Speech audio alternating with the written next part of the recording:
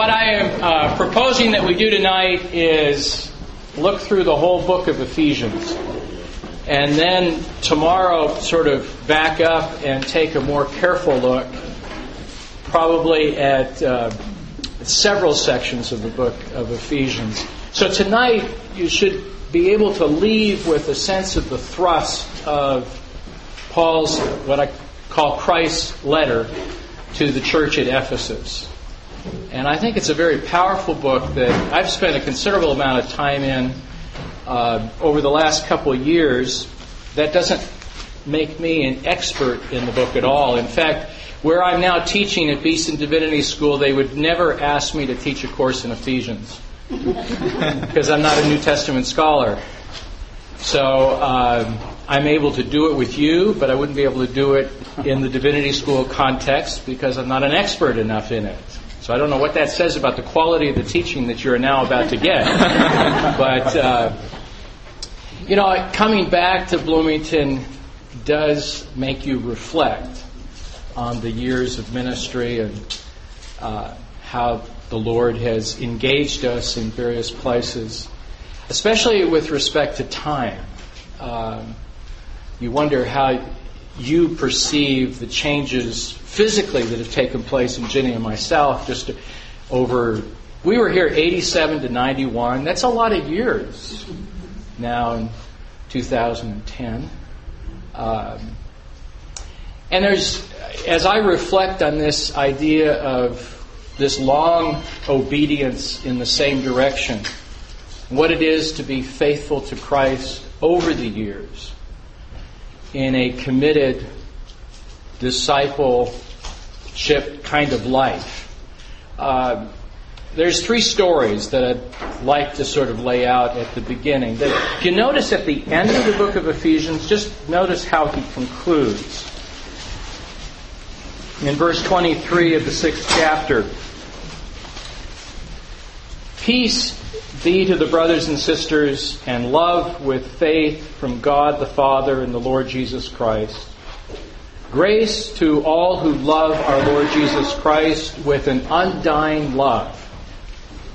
Grace to all who love our Lord Jesus Christ with an undying love. And the scholars do debate, is this our undying love for God, or is it God's undying love for us? And there's actual ambiguity in the language, the Greek language, that would allow it to go both ways.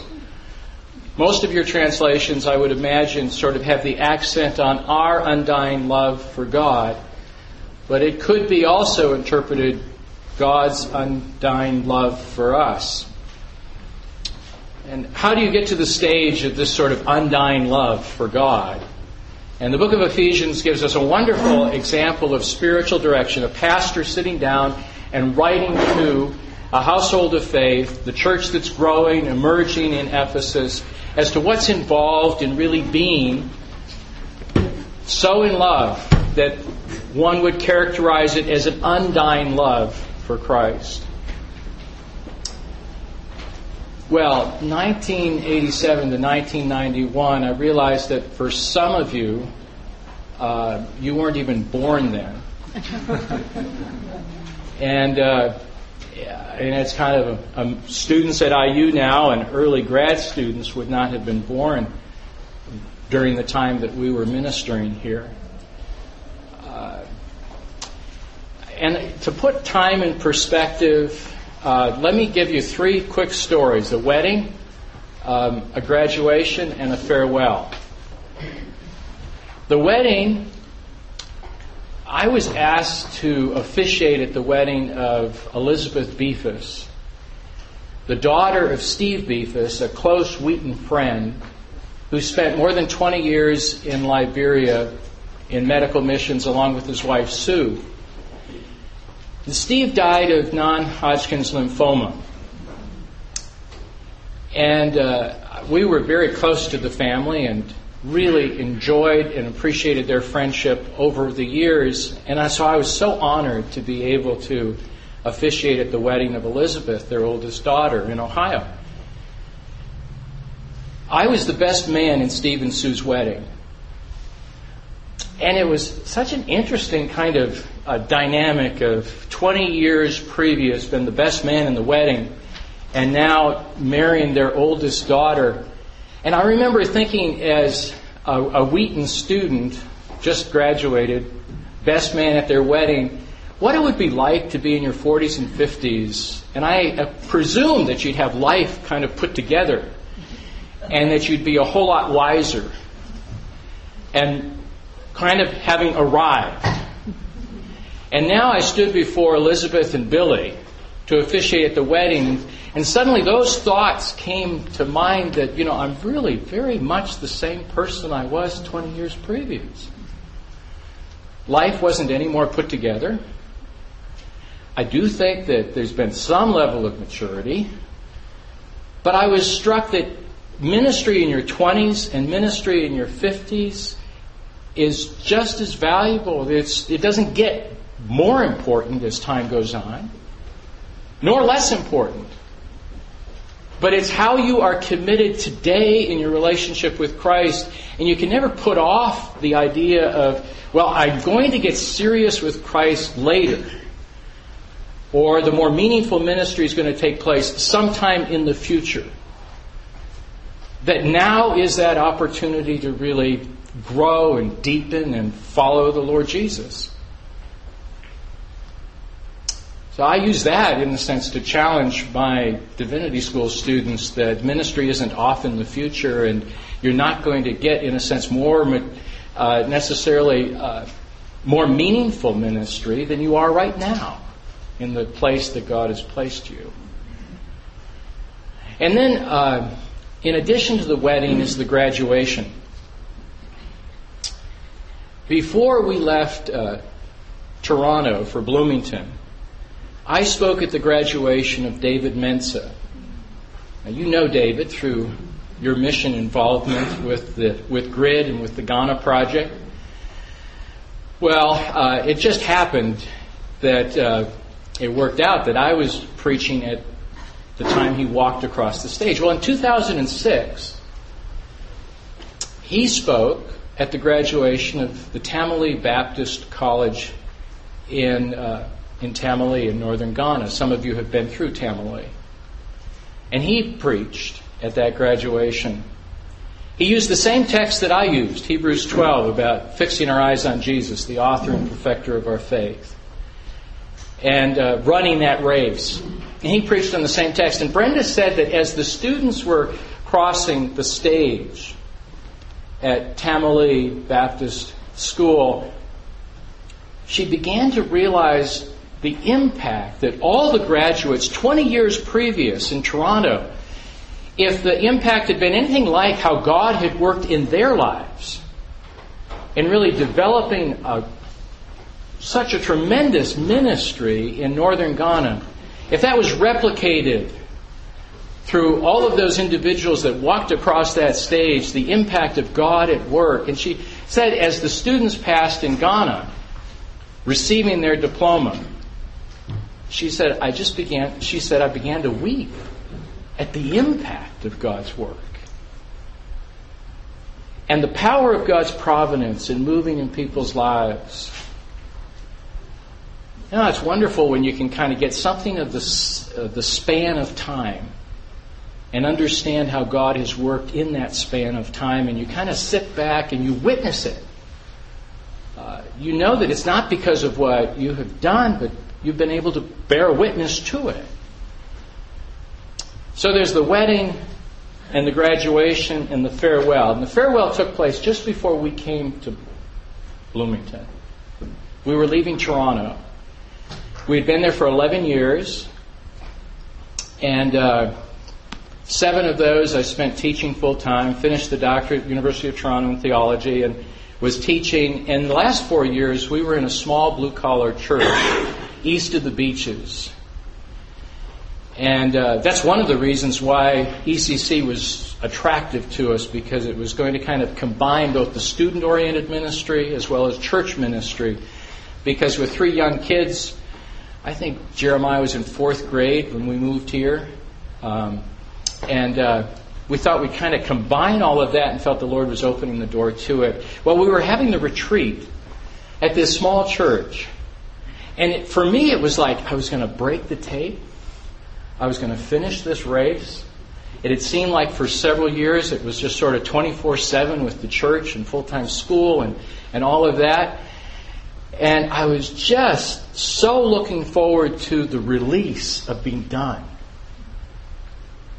And all my problems would be solved coming to Bloomington. I'd break the tape and have this sense of accomplishment. And I sat there and somebody else was preaching. And they were preaching on Hebrews 12. They were preaching on this text of fixing our eyes on Jesus. And I didn't even have the pressure of having to communicate at that retreat. And I sat there and suddenly, very unexpectedly, it hit me. And it was as if the Lord had spoken to me. You think you're almost done? You haven't even begun. And those of you who know me from those days, 87 to 91, know I'm not a real emotional person. I just started sobbing. Now, everybody there thought I was sobbing because I was sad to go. But I was sobbing because suddenly the Lord had sort of said, you think you're running a sprint. You're running a marathon. And you've just begun. And I guess in retrospect, the Lord really was speaking the truth to me. Because in a way, there's been a lot that's gone on since 91 in terms of ministry. Well, if we had a focus for this weekend, it is on building up a resilience, a faithfulness, a strength in the Lord for that long obedience in the same direction so that we'll last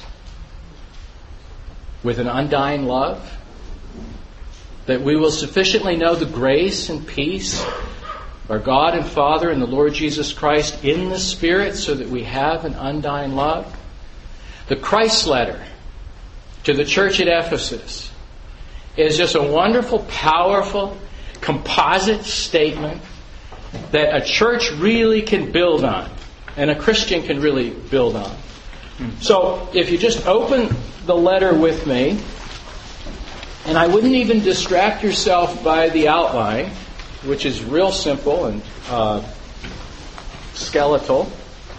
And I just want us, in the moments that we have this evening, to go through the entire letter. Now, one of the things that makes this complicated is that you're working off different translations and versions.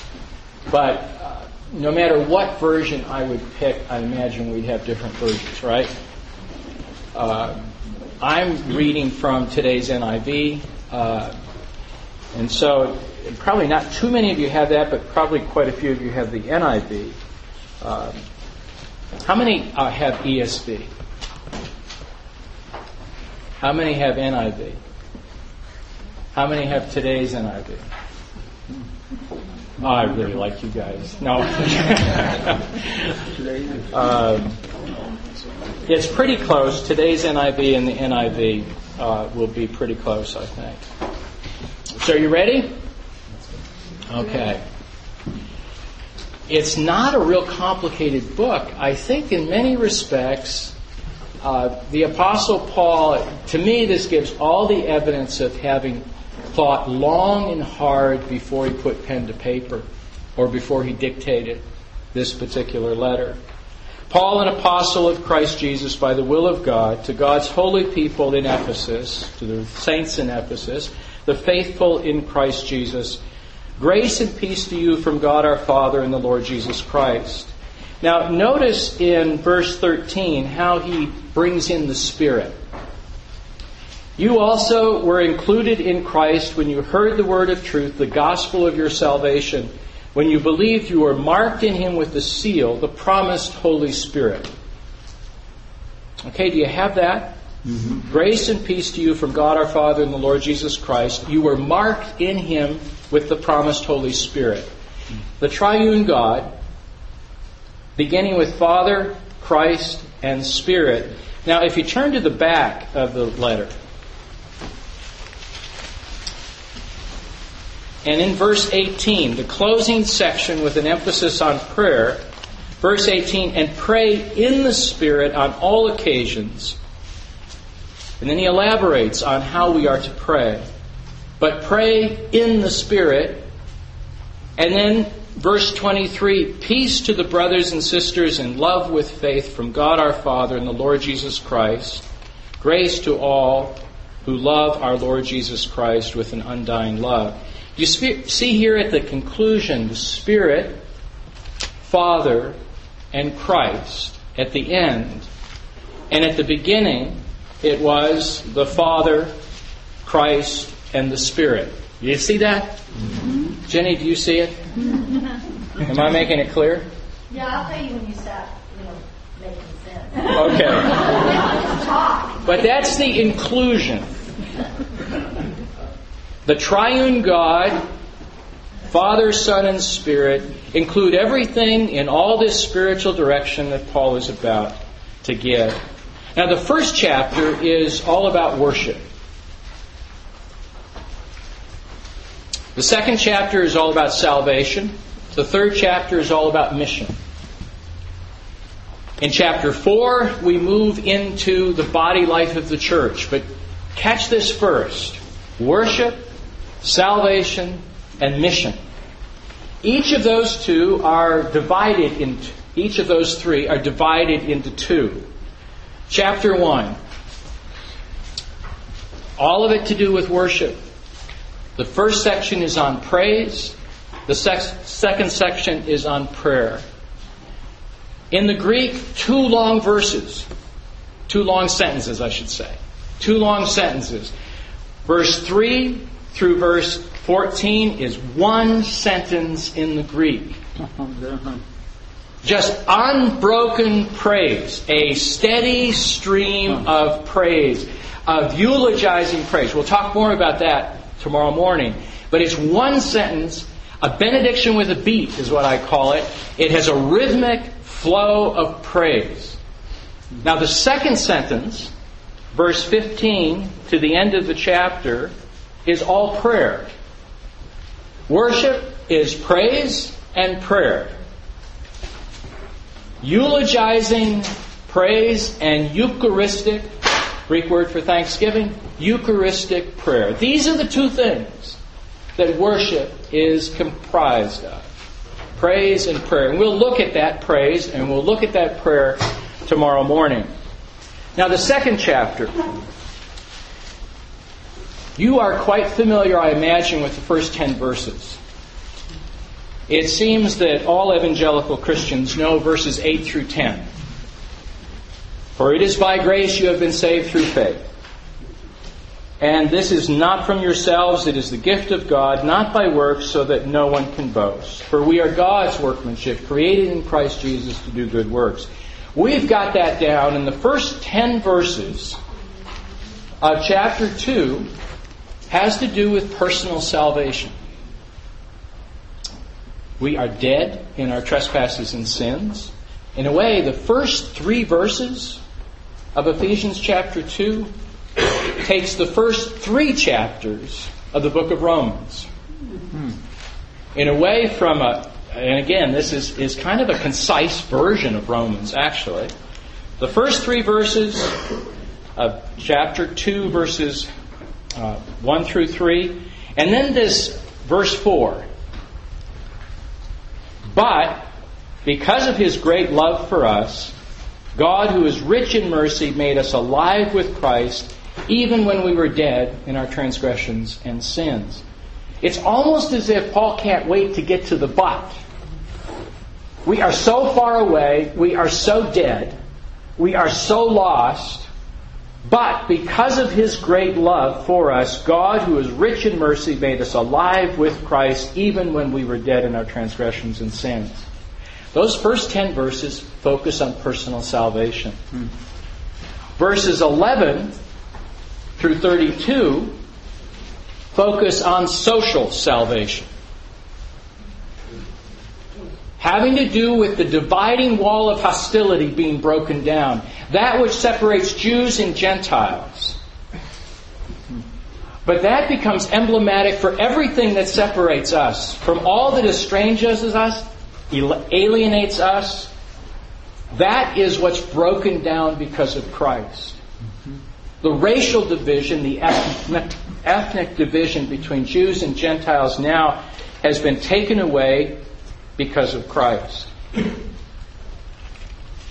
You see, verses 11 and 12 explain that alienation, that estrangement, that in the past the Jews have been able to look down on the Gentiles because they didn't have the covenant, and they could, in effect, write them off because they were uncircumcised. Verse 13, but, you see, the but in verse 4 has the similar force of the but in verse 13. But now in Christ Jesus, you who once were far away have been brought near by the blood of Christ. For He Himself is our peace, who has made the two one and has destroyed the barrier, the dividing wall of hostility. Again, we want to look at this more carefully tomorrow, but I want you to see this thrust on salvation is personal and social. It has to do with our relationship with God, but it also has to do with overcoming all that would speak of the estrangement and the alienation and the separation that we feel on that human horizontal level. By making peace through the blood of Christ, having reconciled both of them to God. And then verse 19, concluding this section on salvation, celebrates the community that we have now in Christ. Consequently, you are no longer foreigners and strangers, but fellow citizens with God's people, and also members of His household, built on the foundation of the apostles and prophets, with Christ Jesus Himself as the chief cornerstone, the load-bearing stone. In Him the whole building is joined together and rises to become a holy temple in the Lord. And in Him you too are being built together to become a dwelling in which God lives by His Spirit. This kind of statement certainly speaks against any notion of sort of an autonomous, individualistic type of spirituality. We're brought together as a new humanity, a new community. So worship, salvation, and chapter 3 is on mission. So, chapter 1 is divided into two, right? Praise and prayer. Chapter 2 is divided into two, personal and social. And chapter 3 is going to be divided into purpose and prayer. For this reason, chapter 3, verse 1, for this reason. For what reason? For this reason. On the basis of salvation, on the basis of worship, for this reason, I, Paul, the prisoner of Christ Jesus, for the sake of you Gentiles, surely you've heard about the administration of God's grace that is given to me. That is, the mystery made known to me by revelation, as I've already written briefly. In reading this, then you will be able to understand my insight into the mystery of Christ, which was made known to people in other generations, as it has now been revealed by the Spirit of God's holy apostles and prophets. This mystery is that through the gospel of the Gentile, that through the gospel the Gentiles are heirs together with Israel, members together of one body, and shares together in the promise of Christ Jesus. And I've become a servant of this gospel by the gift of God's grace given me through the working of His power, although I am less than the least of all the Lord's people. And this grace was given to me to preach to the Gentiles the boundless riches of Christ, and to make plain to everyone the administration of His mystery. Now, the telling point of chapter 3 on mission is that Paul does not lay down a duty for the church, does not compel the church now to feel obligated to mission, which is so often the way missions is presented. Instead, what Paul says here is, I have the wonderful, joyful privilege of being able to share the gospel with Gentiles. And he leads by example. He leads by a compelling, motivating example that this is what God has given to me, it's what God has given to us, to be able to communicate this gospel. The purpose of mission, the privilege of mission. We too want to look at that more closely. But I want you to see the structure of the book first.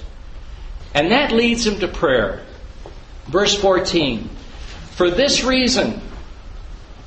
And this is just a beautiful passage. I mean, Paul claimed not to be eloquent to the church at Corinth.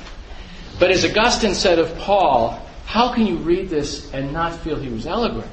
But he was eloquent not for the sake of eloquence. He was eloquent because of the force of the truth. And that's what was so compelling about Paul. For this reason, I kneel before the Father, from whom every family in heaven and earth derives its name. What a beautifully inclusive sense of the gospel. That really God is Father to all. And there is no qualification to that. That's who God is. I kneel before the Father, from whom every family in heaven and earth derives its name. And I pray that out of His glorious riches He may strengthen you with power. Power is a very interesting study throughout the book of Ephesians. May strengthen you with power through His Spirit in your inner being, so that Christ, in the real you, and who you really are, that's what Paul means by this inner being. The person who you truly are, that the Holy Spirit might empower you so that Christ may dwell in your hearts through faith. And I pray that you, and then he prays this same thing 4 different ways.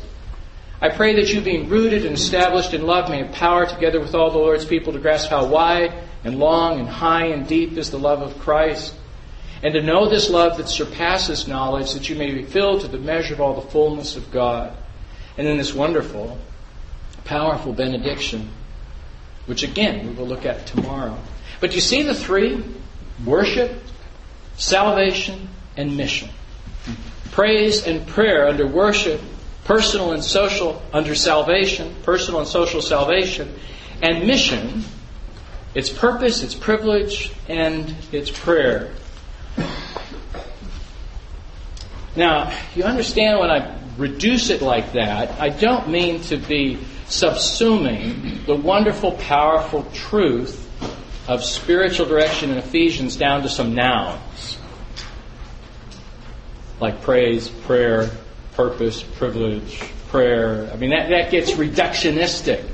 But it does help to see the flow of the argument and the sense of that spiritual direction. Chapter 4, there's only one imperative in the whole first 3 chapters. And then Paul will start downloading imperatives.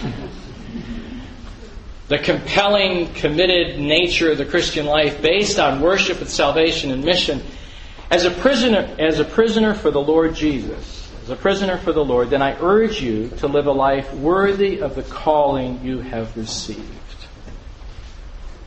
Now I imagine we're not going to get tomorrow any further than the first 3 chapters. So now I may get a little bit more detailed as we move through this. And how are we doing? Oh, just doing wonderful. Good night comes a long time. Live a life worthy of the calling that you have received. Now, do you all think that my calling is more important than your calling? No. All believers, all disciples of the Lord Jesus are called to salvation, service, sacrifice, and simplicity. At least as a start. We're all called. I sometimes think that we have a sense, and tradition has given us this, that there is a special calling.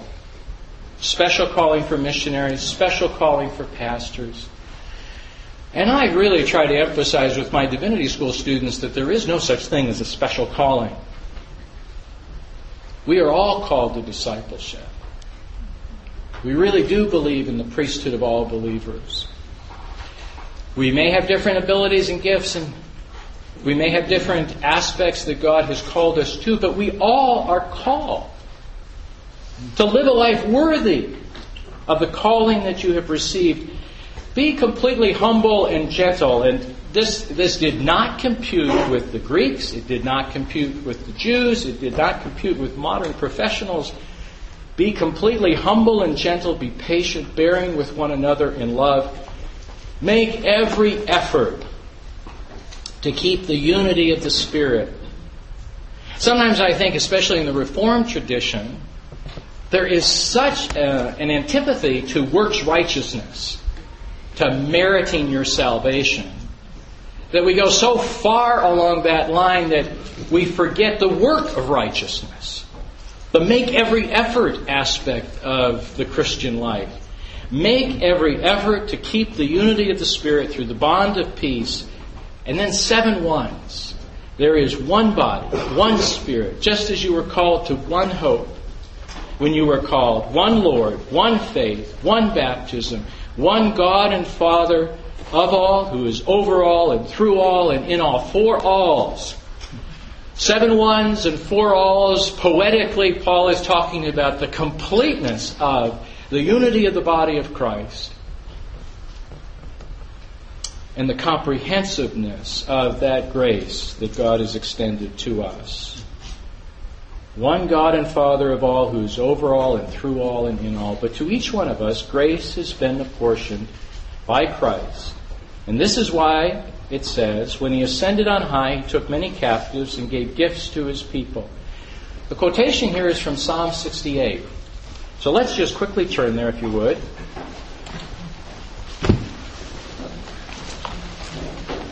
And it's just interesting to see how Paul draws this connection between what was celebrated traditionally on Pentecost in the Jewish tradition, the 68th Psalm, because the 68th Psalm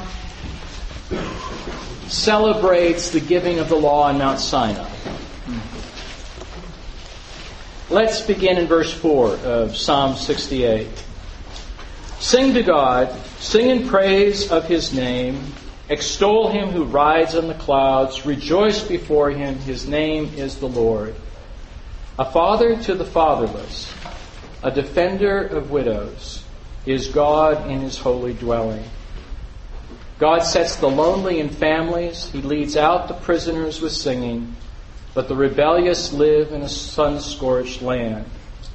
When you, God, went out before your people, when you marched through the wilderness, the earth shook, the heavens poured down rain before God, the one of Sinai, before God, the one of Israel.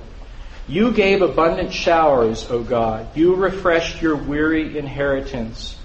Your people settled in it, and from your bounty, God, you provided for the poor. The Lord announced the word. See, God has given to them relationally. A father to the fatherless, a defender of widows. God has given to them materially and physically. God has provided a land for them. But the thing that you're most excited about, grateful for, is that the Lord has given His word. The Lord announced the word, and great was the company of those who proclaimed it. Well, that's the psalm that the Apostle Paul chooses in the 4th chapter to celebrate. When He ascended on high, He took many captives and gave gifts to His people. And what does He ascend mean except that He also descended to the lower earthly regions? He who descended is the very one who ascended higher than all the heavens in order to fill the whole universe. The incarnation is celebrated here. At the heart of the oneness is the incarnate Son of God, the Word that was made flesh. In verse 11, so Christ Himself gave the apostles, the prophets, the evangelists, the pastors, and teachers. Now, what should we do here? Should we divide these categories, these positions, these offices up? Apostles, prophets, evangelists, pastors, 5? Or is Paul celebrating the fact that God really has given His Word? He's given His Word through many different mediums. He's given His Word through creation. He's given His Word through special instruction and revelation. He's given apostles and prophets and evangelists and pastors and teachers to equip His people for works of service so that the body of Christ may be built up. I remember a conversation with an elder in San Diego who had been in the church for 40 years listening to preaching. I think this elder thought that his duty in eldering was to make sure that I did my job. But he said the reason I'm not able to do anything else in the church is because I've never been equipped. Well, for 40 years he's listened to the Word of God preached. But what this particular person thought was that he needed a laid out methodology, extra biblical, that would tell him exactly what to do. This is not what Paul means by these gifts of apostles and prophets and teachers and pastors and evangelists laying out some kind of methodology outside of the Bible so that you can evangelize, or that you can proclaim your word around the dinner table, or that you can abide by that word at work.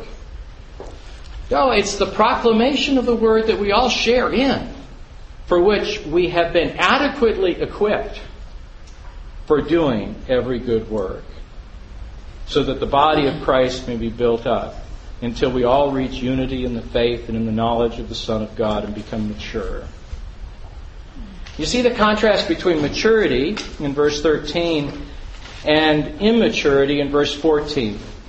Then we will no longer be infants, tossed back and forth by the waves and blown here and there by every wind of teaching and by cunning and craftiness of people in their deceitful scheming. Instead, speaking the truth in love, we will in all things grow up in Him who is the head, that is Christ. From Him the whole body, joined together by every supporting ligament, grows and builds itself up in love as each part does its work. From the oneness of the body and the gifts of the Word through the Spirit,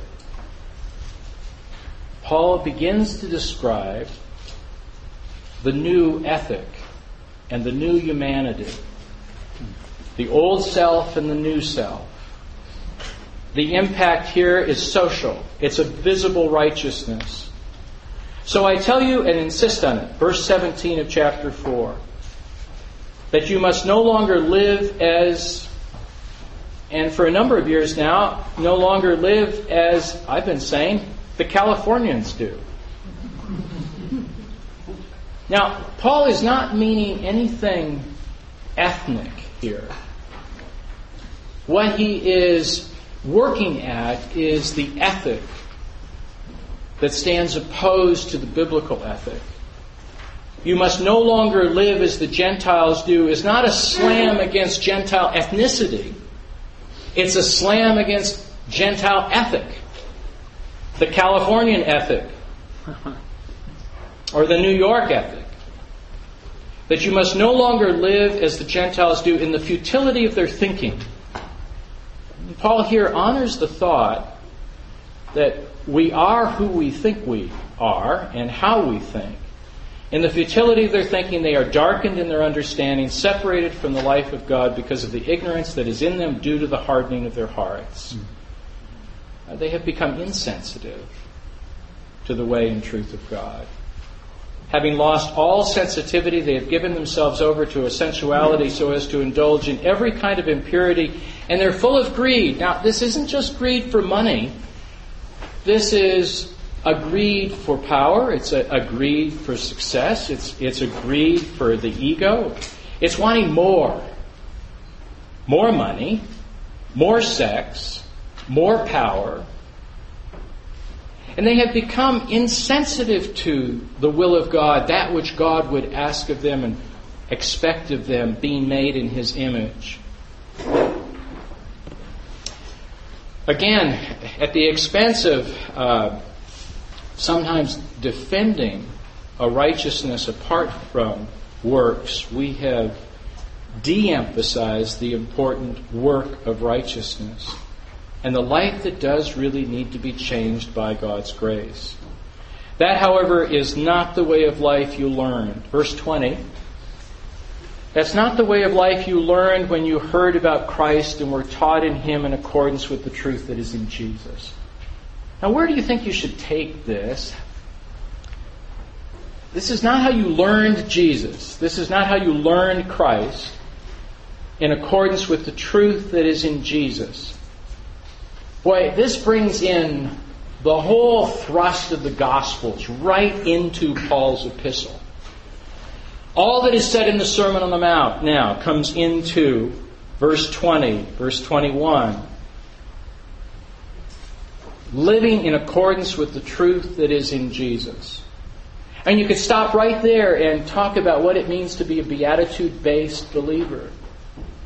You could stop right there and talk about what does it mean to have salt and light impact. You could talk right there about what it means to have a righteousness, not as the scribes and Pharisees, but a heart righteousness. A righteousness that exceeds the righteousness of the scribes and Pharisees.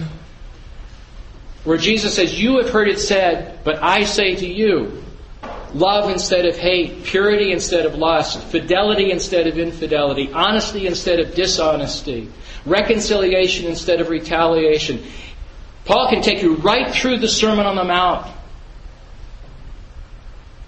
and apply it right here. You learned Christ in accordance with the truth that is in the historical Jesus. With the Jesus that was made flesh, worked and walked among us. You were taught with regard to your former way of life to put off your old self, which is being corrupted by its deceitful desires, to be made new in the attitude of your minds, and to put on a new self, created to be like God in true righteousness and holiness. You see all the work that's involved here. To really think this through. What does it mean now to act in accord with Jesus, what He taught, and the Spirit of Christ? To put off the old self, to put on this new self, created to be like God in true righteousness and holiness. I mean, it ties in so well with the opening praise. Praise be to the God and Father of our Lord Jesus Christ, who has blessed us in the heavenly realms with every spiritual blessing. In Him He chose us before the creation of the world to be holy and blameless in His sight. Holy and blameless. The challenge of taking that up as a believing community, as the body of Christ. Always maintaining humility and gentleness. But that's the challenge that Paul is laying down for this household of faith. And then in rapid-fire, staccato-like succession, he lays out very practically, very personally, very pastorally, what does this look like? All this talk of learning Christ in accordance with the truth that is in Jesus. And he gives his own abbreviated version of the Sermon on the Mount, I think. Verse 25 and following. Therefore, each of you must put off falsehood and speak truthfully to your neighbor. For we are all members of one body. Now, speak truthfully of your neighbor. And we could spend a lot of time just on that. I don't think Paul is meaning here you only speak the truth to those who are in the body of Christ. I don't think at all that that's what's implied there. It's because you are in the body of Christ that you speak the truth. And to me, rather than an apologetic defending truth, more powerful evangelistically is just people who speak the truth as the platform from which to share the truth. So, in a sense, the best apologetic for the Christian faith is just your yes being yes, your no being no, and your ability to speak the truth truthfully. The second aspect in this list, this staccato, fast-paced list of spiritual direction that Paul lays out, in your anger, do not sin. Do not let the sun go down while you're still angry. Do not give the devil a foothold. Control your temper. Don't let bitterness and malice hold sway. Verse 28, those who have been stealing must steal no longer, but must work. I don't really think that he has in mind here the tendency of Christians to be petty thieves. I think he has in mind here the idea that Christians may be so think of themselves as so spiritual that they don't really have to apply themselves to hard work and real labor. No, Paul says you do. This is very important for you, is to earn a living, to work hard.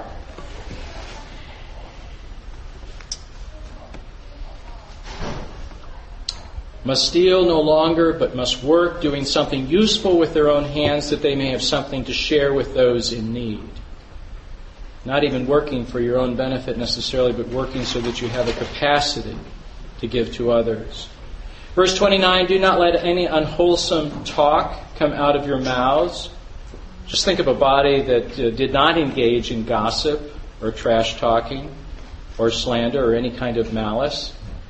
Only talk what's helpful for building up. How many of us look at communication as a right for our venting? That we have our own personal right to be able to express ourselves in certain ways? Paul would say that that's checked by the right of the listener, not so much the rights of the talker. What does the listener deserve to hear so that she or he is built up? Verse 30, and do not grieve the Holy Spirit of God with whom you were sealed for the day of redemption. Get rid of all bitterness, rage, anger, brawling, and slander, along with every form of malice. Be kind and compassionate to one another, forgiving each other just as in Christ God forgave you. Follow God's example. It's kind of very much like the Sermon on the Mount. Be perfect as your heavenly Father is perfect.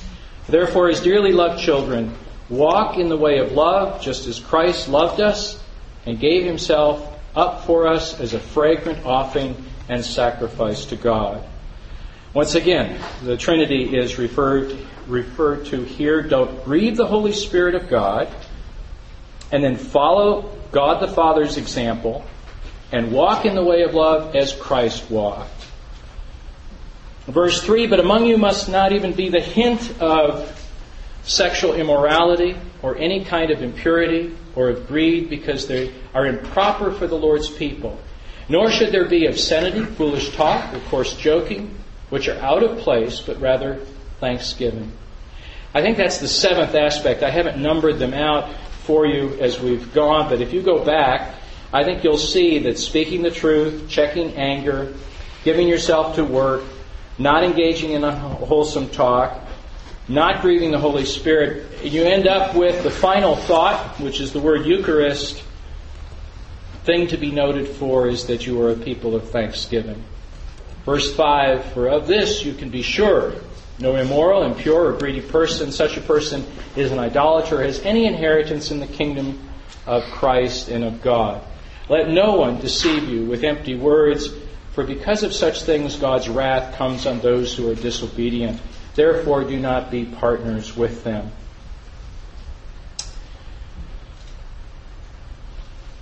God's wrath. The mention of it here, I think, is to underscore the fact that God cares so deeply for the life of holiness practiced by the believing community. God's wrath should not be confused in our minds with sort of our loss of temper and the kind of expressions of anger that sometimes we are given to. God's wrath is an anger expressed against that which is destructive for ourselves as well as for others. The story that comes to my mind that helps me anyways illustrate God's wrath, and I bet I shared this with you, but I don't think that you can remember back to 1988 sermons. What always comes to mind when I think of trying to understand the wrath of God was when I talked my brother into lighting up our plastic car models. I forget how young I was at the time, but with gasoline and matches, we lit up our car models just to see them flame out. And the smell of the burning plastic must have drifted into the house. And my father came out to the garage to see what his two sons were doing, and he exploded. And he saw the open-capped gas can and matches in hand, and I'm sure that he pictured his two sons on a burn treatment ward. And I didn't get it. Didn't understand what he was so upset about. It's our car models. Until this, now whenever I see a red gasoline can, I think of my dad. He didn't even touch me in that particular instance. But he was so angry of my ignorance and what I was doing and how I was leading my brother. And I think God's anger is totally righteous for our sake. I remember that sermon. Do you remember that sermon?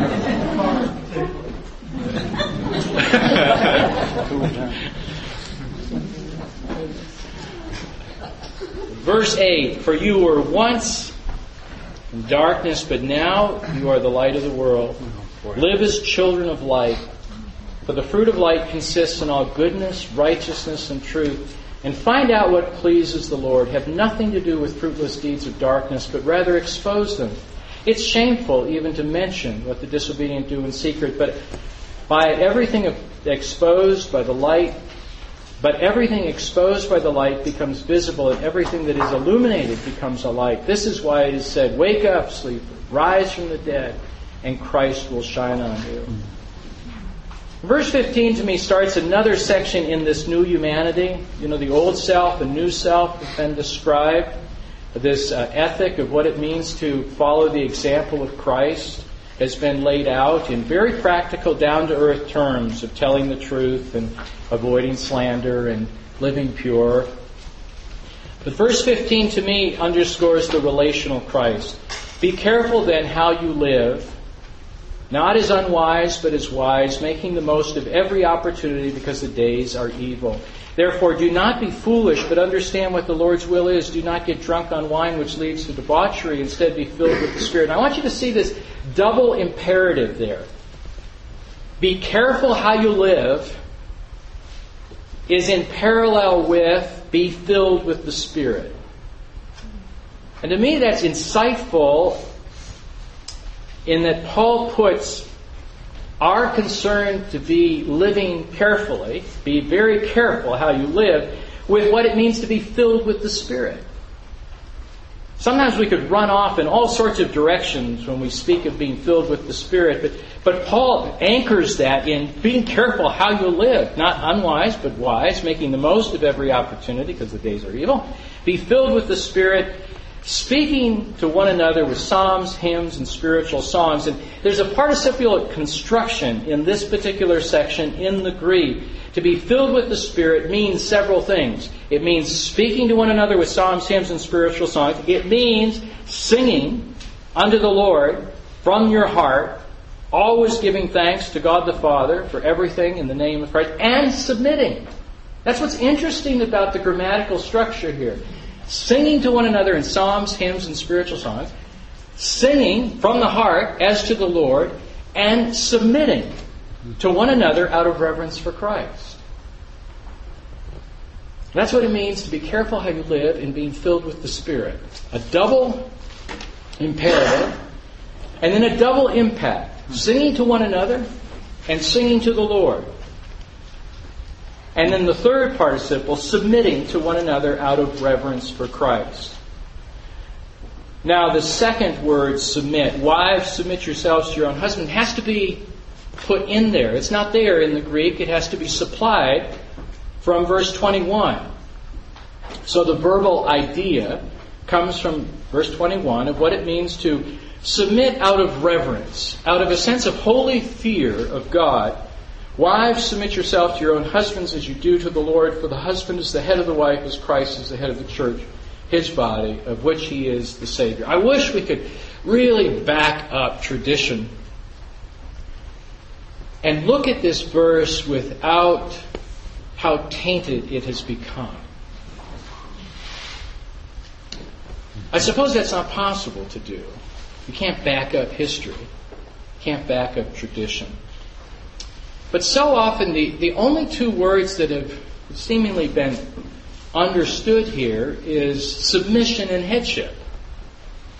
And that's been the definition of the passage. You get this down, what submission is, and get down what headship is, and you've understood the passage. But I suggest to you, and we're not going to take this up tomorrow. And on this one, I'd really just rather make the case and run. But I see, and other scholars have seen it too, other scholars have seen this, and pastors too, that there's three paired relationships going on in this text. Submission and sacrifice, head and body, and love and respect. And so rather than seeing the issues submission and headship, the actual parallel to submission is sacrifice. Husbands, love your wives just as Christ loved the church and gave himself up for her. That sacrifice is parallel to the submission the wife is called to do. And this head and body. For the husband is the head of the wife as Christ is the head of the church, his body, of which he is the Savior. And then it goes on to say, in verse 28, in this same way husbands ought to love their wives as their own bodies. He who loves his wife loves himself, and after all, people have never hated their own bodies, but they feed and care for them just as Christ does the church, for we are members of his body. So interesting, isn't it? You've got the analogy of head and body, with husbands and wives interchanged in that, and then you've got submission and sacrifice. And then thirdly, the love and respect. Wives submit, husbands love, verse 25. And then verse 31, for this reason a man will leave his father and mother and be united to his wife, and the two will become one flesh, which is the great, the Genesis 2:24, the oneness of the marriage relationship. And this is a profound mystery that I'm talking about Christ and the church. However, each one of you also must love his wife as he loves himself, and the wife must respect her husband. Now, just for a moment, I'm really not prepared to go too deeply into this. I have the privilege of running into Bloomington and running out again. But what really is the difference between submitting and sacrificing? And not just sacrificing once, but a lifetime of sacrifice and a lifetime of submission. And what really is the difference between really loving, and respecting, really respecting? Doesn't respecting include love, and doesn't love include respect? And if the husband takes care of the wife as he takes care of his own body, isn't he respecting the body and loving the body? And can you really separate out head and body? You really can't. I mean, that's the whole image here of the oneness of the marriage relationship. So what we have, I think, traditionally turned to in order to talk about the difference between a husband and wife, Paul intended to talk about the unity, the beauty of this marital relationship of husband and wife, this one flesh relationship, where love and respect and head and body and submission and sacrifice can't even really be separated as it's woven together in Christ. What's really remarkable is, in fact, that Paul would talk about this even. I mean, this is so counterculture to his time to talk this way about husbands and wives loving and respecting one another, of being so united as head and body. The preferential treatment of the male in that patriarchal Roman culture, the Ephesian culture, was so high, and the woman perceived so lowly, that it's just remarkable the way Paul puts this poetically together.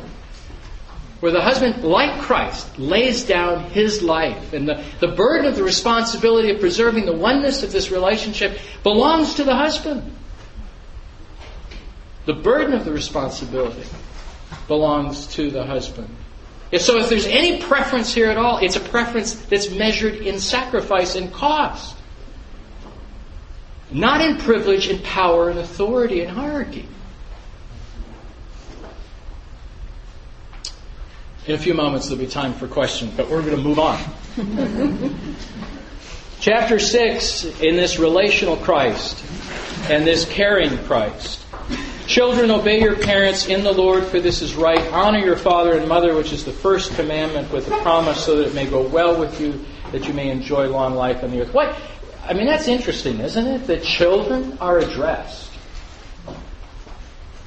In a moment, slaves will be addressed, but children are addressed. They have a part to play in the social fabric of the body of Christ. They are being talked to now about their responsibility. This is a great open door now. When you think of the Christian community, that we empower children to play their role in the social fabric of the body of Christ. Children, obey your parents. That parents have an obligation to teach their children how to respond, to fulfill their responsibility within the body of Christ. For this is your right. Children, obey your parents in the Lord, for this is right. Honor your father and mother, which is the first commandment with a promise. Have you covered that in the original Big Ten yet? Okay. You're on your way. Fathers, do not exasperate your children. Instead, bring them up in the training and instruction of the Lord. We could spend a lot of time on the slave issue, as understood within Paul's thinking. I see Paul operating basically as a subversive pastor. A counterculture move on his part. It's interesting to expand this paragraph by taking into account Philemon and how practically and pastorally Paul approached the issue of undermining slavery within the body of Christ. Slaves, obey your earthly masters with respect and fear and sincerity of heart, just as you would obey Christ. Obey them not only to win their favor when their eye is on you, but as slaves of Christ doing the will of God from your heart. Serve wholeheartedly as if you were serving the Lord, not people. Now you know that slavery in that era covered the full spectrum, really, of occupational roles, from what we would call privileged professional positions right down to menial, ordinary tasks. Slavery is always a slavery. And so I think that it does not do well to just simply distance ourselves from first century slavery or from slavery that was practiced in America. Slavery is slavery. But here is the modus operandi that Paul is concerned to give within his context, that the slave, the low one on the totem pole in society, sees himself as under Christ, serving the Lord, not people, because they know the Lord will reward each one of you for whatever good you do, whether you're slave or free. And masters, treat your slaves in the same way. Do not threaten them, since you know that he who is both the master and yours, both their master and yours in heaven, and there is no favoritism with him. The relational Christ, the caring Christ, the Christ who will lead, I think, to social change, and more, so much more could be said about that. But we come now to the final picture, the strength of Christ and the Spirit of Christ. Finally, be strong in the Lord and in His mighty power. Now, I think that this has been what Paul has been after all along. He's written in 60 to 62 under house arrest in Rome to the church at Ephesus, a church that saw themselves as beleaguered, a minority, without substantial voice in society, a weak and discriminated against group of people, and he is desirous of them really understanding their strength in the Lord. Finally, be strong in the Lord and His mighty power. Put on the full armor of God so that you can take your stand against the devil's schemes. For our struggle is not against flesh and blood, but against the rulers, against authorities, against the powers of this dark world, and against the spiritual forces of evil in the heavenly realms. Therefore, put on the full armor of God so that when the day of evil comes, you may be able to stand your ground. And after you've done everything to stand, stand firm then with the belt of truth. What I find unique about the armor description is that really it would be legitimate to go in two different directions on each one of them. The belt of truth is, yes, the truth of the gospel, but it's also being truthful. Buckled around your waist. Truth and truthfulness, with the breastplate of righteousness. Not only the passive righteousness because of what God has given to us, the imputed righteousness of Christ, but it's also the righteousness that is worked in our life because of Christ. It's so the work of righteousness plus the imputed righteousness of Christ. And with your feet fitted with the readiness that comes from the gospel of peace. It's not only peace with God, but it is the peace of God. Mm-hmm. In addition to all this, take up the shield of faith. It's not only faith in Christ, but it is the faithfulness of Christ.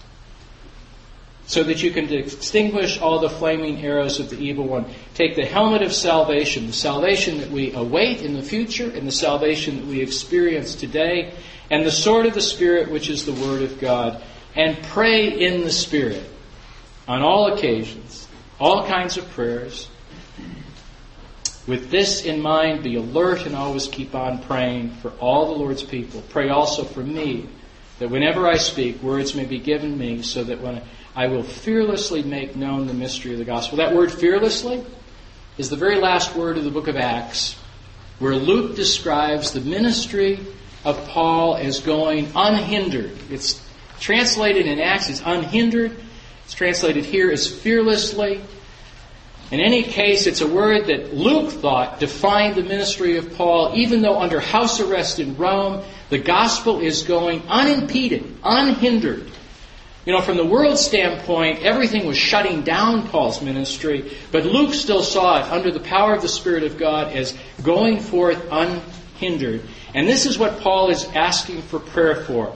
Not to get out of prison, not to have better prison food, not to have a little stronger body, but that he would be able to fearlessly make known the mystery, which is the mission of the gospel, for which I am an ambassador in chains. Pray that I may declare it fearlessly as I should.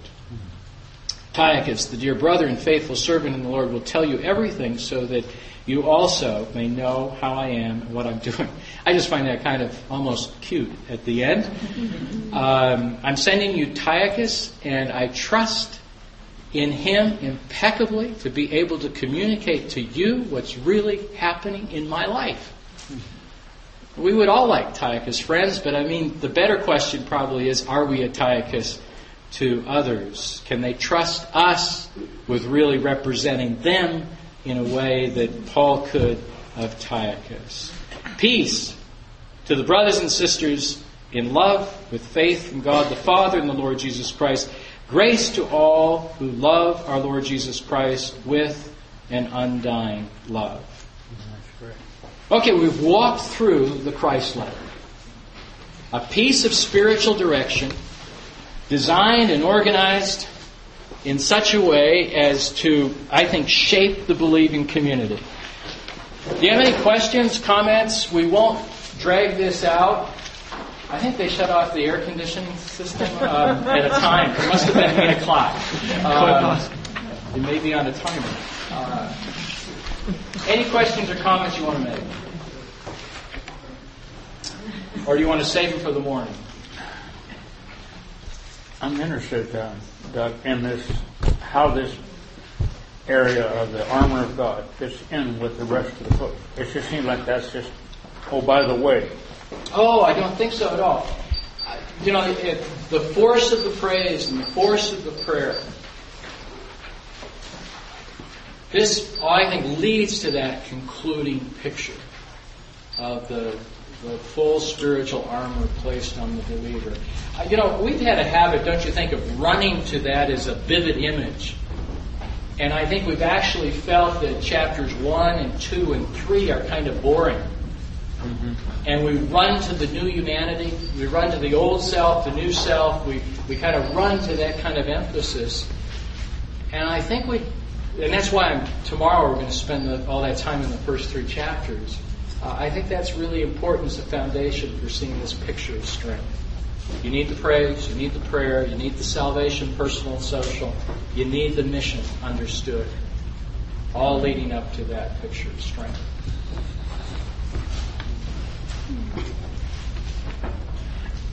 I was thinking of the warfare with the weapons of our warfare, not carnal, but mighty through God, to pulling down the strongholds.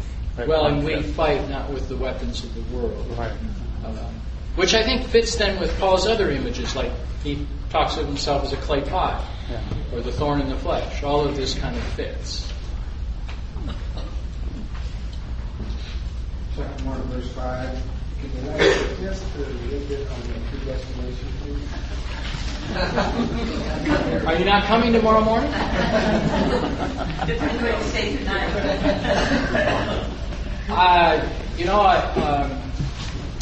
Well, just very quickly, Ephesians is written to a beleaguered body of believers. And the book of Hebrews is written to a group of believers that give every evidence of being complacent and indifferent and in danger of apathy. In Hebrews, we have the idea that you could, in fact, lose your salvation if you don't pay attention to this. And Paul says, well, I don't really think that'll be true of you, but don't let it happen. Whereas in Ephesians, he grounds this confidence in the fact of all that God has done. He's chosen, He's blessed, He's adopted, He's redeemed, He's forgiven, He's predestined. God has done it. And you and I, we exist within that field of grace. So I actually do believe that that's exactly what Paul means to say, is that before the creation of the world, you were chosen.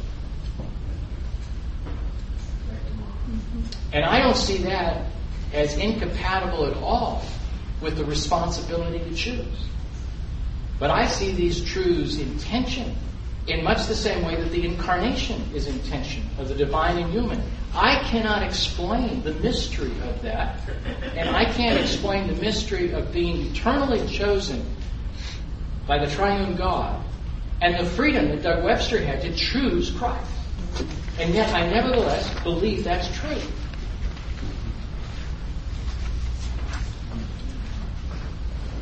Yes. Okay. First of all, I'd like to mention that when you were a pastor here, I was 2 years old. Well, and that makes me feel really old. But those of you who thought I was young when I was here, what does that make you? Go ahead.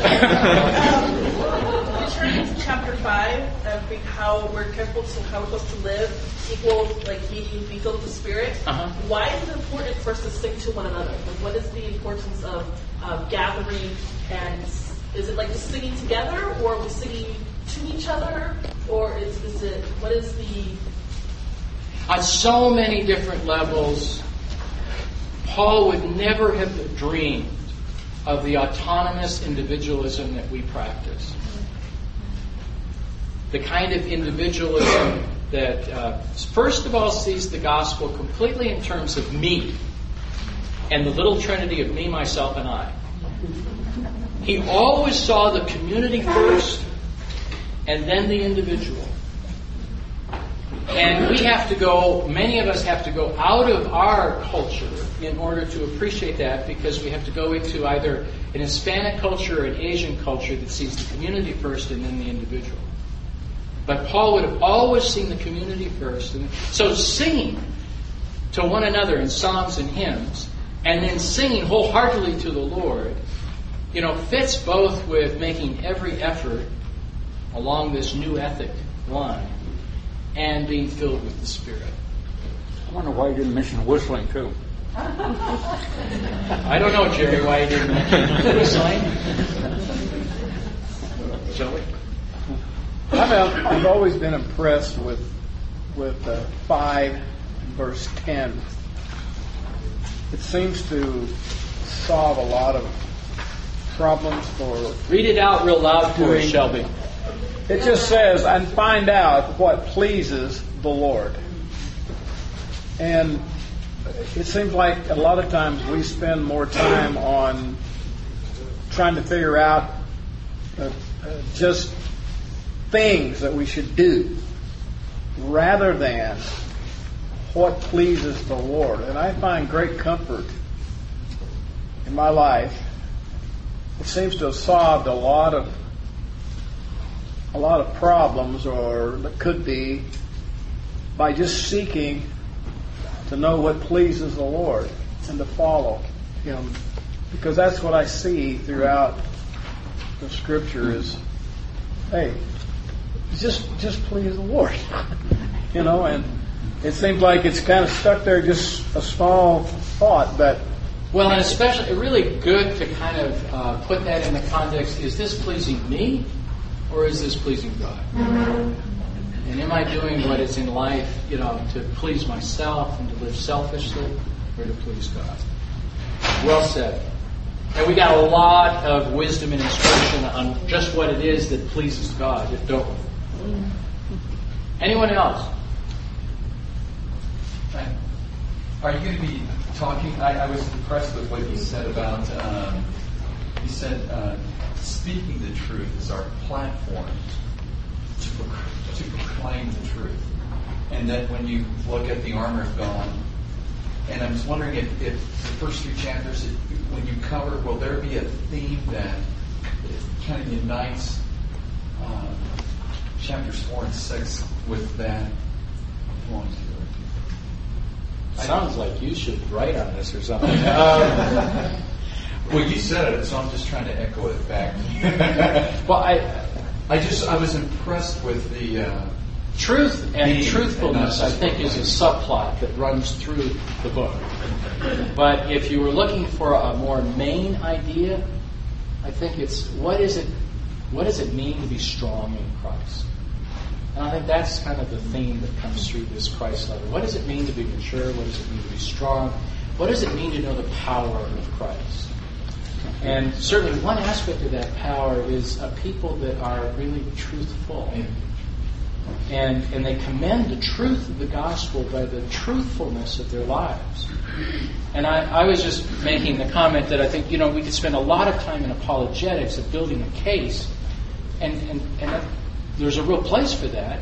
But I think if the church itself is not truthful, honest with our own sin, honest with our concerns and our insecurities and all of that, of really being truthful so that we can be trusted, that the word that you and I give within the walls of this church is just the same as the truth that we give in our homes, the truth we give at work, that we're no different. That's, I think, what Paul would mean here by this belt of truth and truthfulness, and speaking truthfully. Yes. In 4:20, it says, "You, however, do not come to know Christ that way." Apparently, in the church, that was following some of the things they used to do, and he was correcting some of that. My question is, why?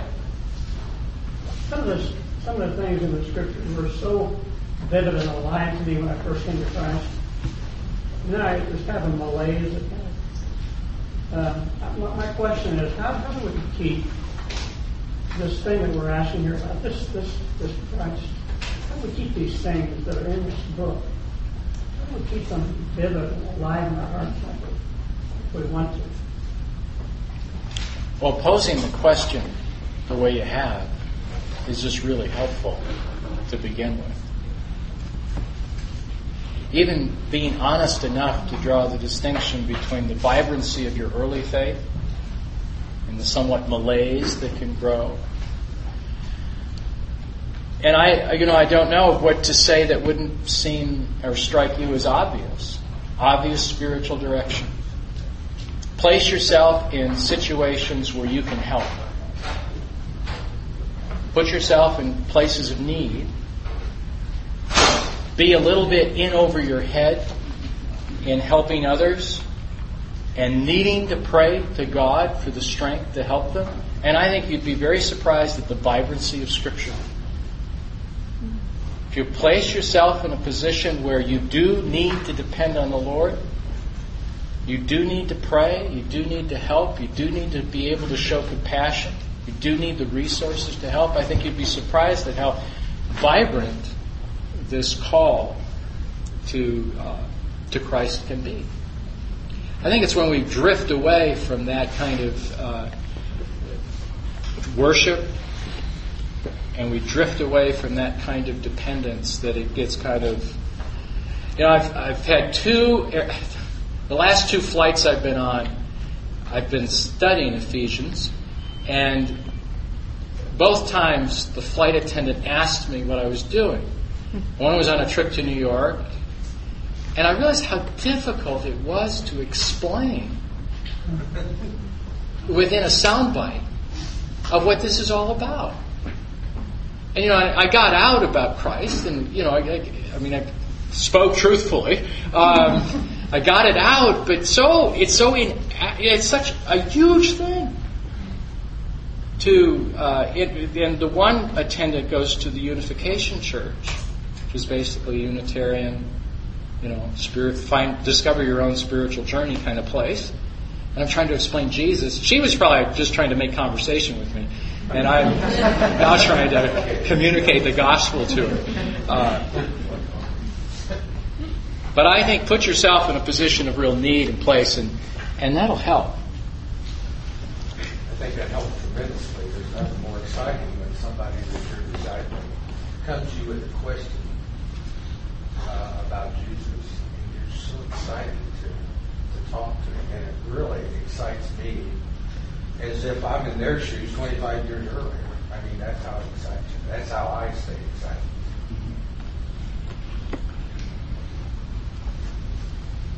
Yeah, it does help to get out of your small group and move into another place of dialogue and need with others. I won't embarrass anybody by calling on them, so you can go easy at that. But if somebody has a question that they wish that they could ask and they're going to leave, any problem that I've raised? I've got a crazy question. Yes, Mark. It'll be the first crazy thing you've ever said in your life.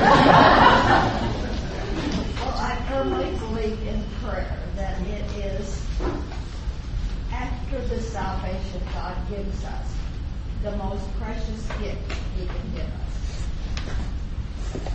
When we pray fervently,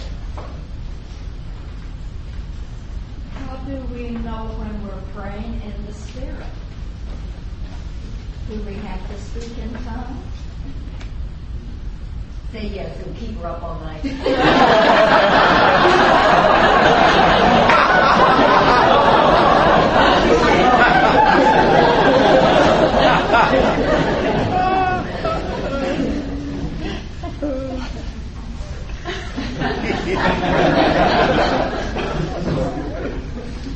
Well, the short answer, Marge, is, and by the way, Marge was my mother's best friend here in Bloomington and beyond, and just a great relationship. Loves Marge. We love Marge. Oh, and y'all have prayed, you have prayed in the Spirit for years and years, so I think that is kind of a crazy question. Did you pass prayed in the Spirit? But you asked it, I didn't ask it. Marge looks like my mother right now.